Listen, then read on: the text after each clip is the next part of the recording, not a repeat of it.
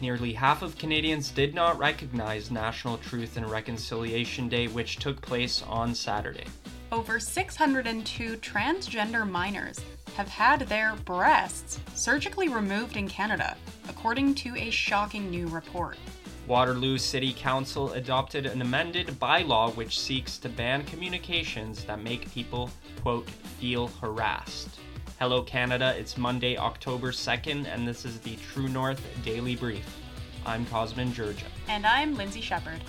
We've got you covered with all the news you need to know. Let's discuss the top stories of the day and the True North exclusives you won't hear anywhere else.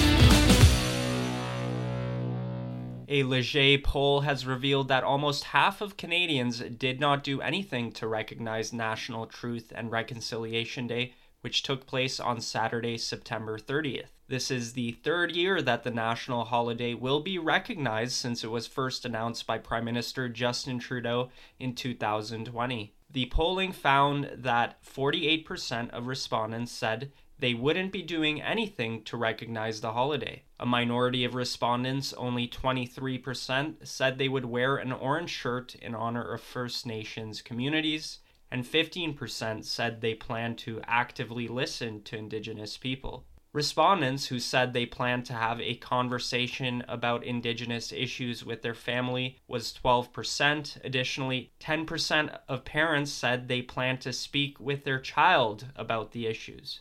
Despite this, 63% of respondents said that they feel more aware now of Indigenous issues than they did 5 years ago. The same amount responded that they felt moderate progress had been made regarding the Truth and Reconciliation Commission. So I'm not surprised that, nearly half of Canadians said in this survey that they don't plan on doing anything to recognize this new statutory holiday introduced by Trudeau in 2020. I do doubt some of the numbers, though. It does say here 23%, that's almost 1 in 4 people, would wear an orange shirt in honor of First Nations communities. But I was out and about on Saturday, and I didn't see 1 in 4 people wearing orange shirts. I think it would have been closer to maybe 1 in 20 people. Cosmin, to me, wearing an orange shirt signals that you buy into the narrative that there are hundreds or thousands of unmarked graves of missing children in Canada, and that Canada is genocidal and attempted to genocide First Nations people. There is no reliable evidence, first off, that there are unmarked graves of missing residential school children in this country. Pine Creek First Nation in Manitoba is the only one to have completed and reported on an excavation at a residential school, and all they found was rocks. The Tk'emlúps First Nation in Kamloops, BC, they were the first to report that they had confirmation of remains of 215 children. That's their words, and they have still not provided any evidence of this over 2 years later. The lead researcher of the Tk'emlúps Nation, her name is Dr. Sarah Beaulieu of the University of the Fraser Valley. She said that they found a tooth and a rib bone on the site of the former residential school in Kamloops. However, independent researcher Nina Green reported in the Dorchester Review that the tooth was ultimately found to be non-human, and the rib bone was never analyzed and then strangely disappeared, so very dubious. And Dr. Sarah Beaulieu, the Tk'emlúps researcher, she has never retracted her error.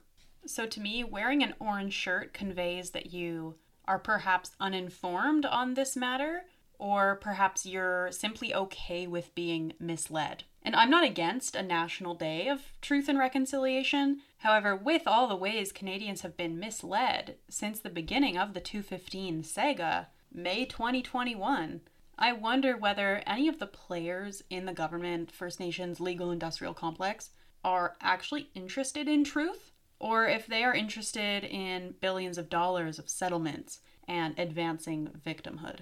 It's very interesting because while our political leaders expect Canadians to adopt this holiday and give reverence to some of the issues at hand here, I don't know if you recall, but remember when Prime Minister Justin Trudeau went surfing on the National Truth and Reconciliation Day in 2021? Trudeau definitely doesn't live rent-free in my head. I don't really think about him that much, but every time I think of National Truth and Reconciliation Day, I think of Trudeau surfing. Like, if someone brings up Orange Shirt Day, September 30th, National Truth and Reconciliation Day, an image is conjured in my mind of Trudeau surfing in Tofino. Honestly, I feel like next year I will book a trip to Tofino for that weekend to celebrate. That should be a Canadian tradition. A shocking new report reveals that hundreds of underage Canadian girls have had their breasts surgically removed as part of so-called gender-affirming care to accommodate their preferred gender identities. The numbers were crunched by the Canadian Institute for Health Information and first reported by the National Post. As of 2018, healthcare statistics show that 602 patients under the age of 18 were recorded as receiving a double mastectomy. Nearly half, 303, were kids under the age of 17, with the lowest recorded age being 14 years old. The actual number of minors who have undergone life-changing surgeries to accommodate their gender identities is likely much larger, as private clinics that cater to transgender clients were not included, and additionally, Quebec hospital data were unavailable. Despite concerns about the permanent effects such surgeries could have on minors who might change their gender identity at a later time, professional organizations are maintaining that this form of quote-unquote gender-affirming care is critical to prevent suicide. A Sick Kids Toronto spokesperson said, quote, "Denying care can have negative consequences for some youth. Decisions for care should be made by youth, their families, and their healthcare providers who are best positioned to support them." Cosmin, this is an alarming trend among Canadian girls. What has led to this? You know, it's sad and devastating, really, because I think it's a combination of ideology being pushed onto kids during their most vulnerable times in their lives.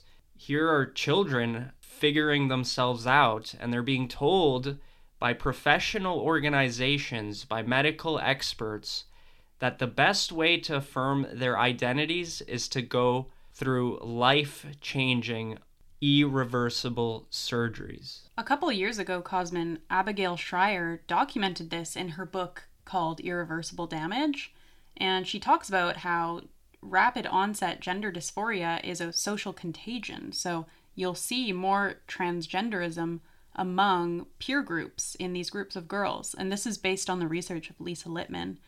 And like you say, these youth who think they are trans believe that switching genders will solve their problems, solve their depression, anxiety, feelings of low self-worth.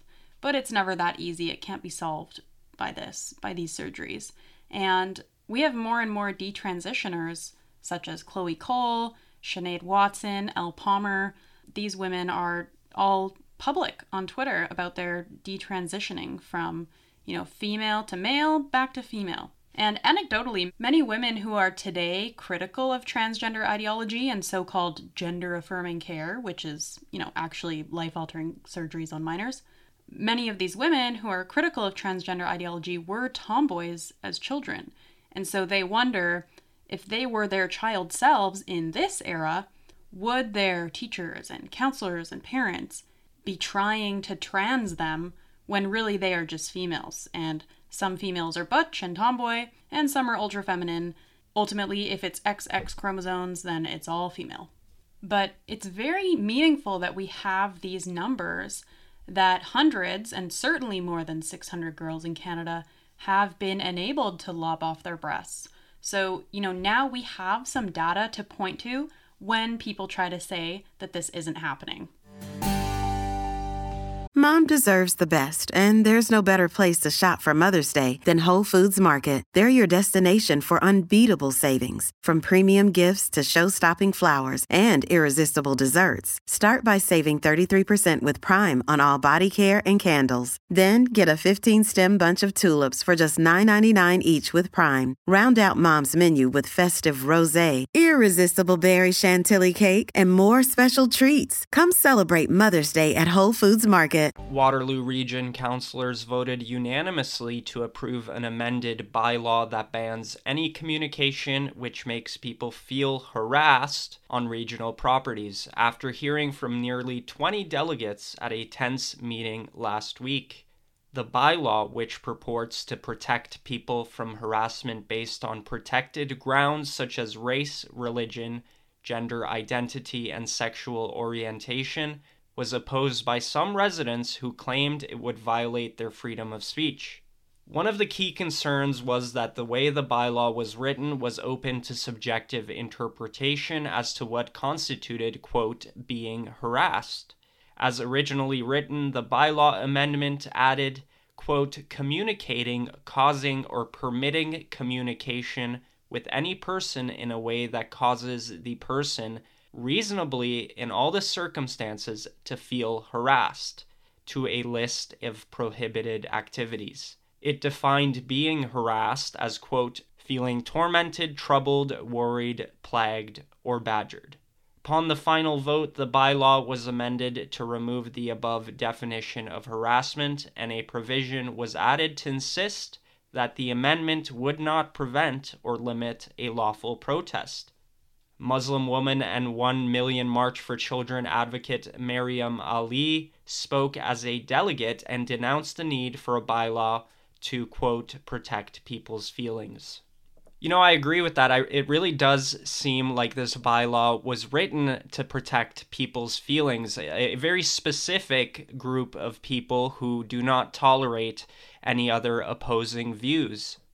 It's strange that the region feels the need to pass such a law when things like criminal harassment and hate speech are already illegal in Canada. And if you call the police and you're being criminally harassed or you suspect an incident of hate speech, they will show up and arrest people or investigate at least if they have grounds to do so. But this bylaw, it essentially gives the city or anybody present, anybody with authority in regional buildings, power to just say, I don't like what this person is expressing. It makes me feel harassed. It makes this group of people feel harassed, and so on. And then they can write up a citation or have that individual removed, possibly forcibly from regional property. It's very interesting that this bylaw comes on the heels of the 1 million person March for Kids. Lindsay, do you think this has anything to do with that movement? There was a dividing line here, Cosmin. The people in favor of the bylaw were LGBTQ activists. The people speaking out against it were 1 Million March for Children advocates and supporters. And we did see hundreds of parents attending the 1 Million March for Children rallies, including at Kitchener City Hall last week. There were also protests in Guelph and Waterloo. That's it for today, folks. Don't forget to check in at www.tnc.news throughout the day for all the news you need to know. Plus, The Andrew Lawton Show will be live at 1 p.m. Eastern Time. Thanks for tuning in. Don't forget to share our work with your friends and neighbors, and if you're able, please consider supporting independent media at donate.tnc.news.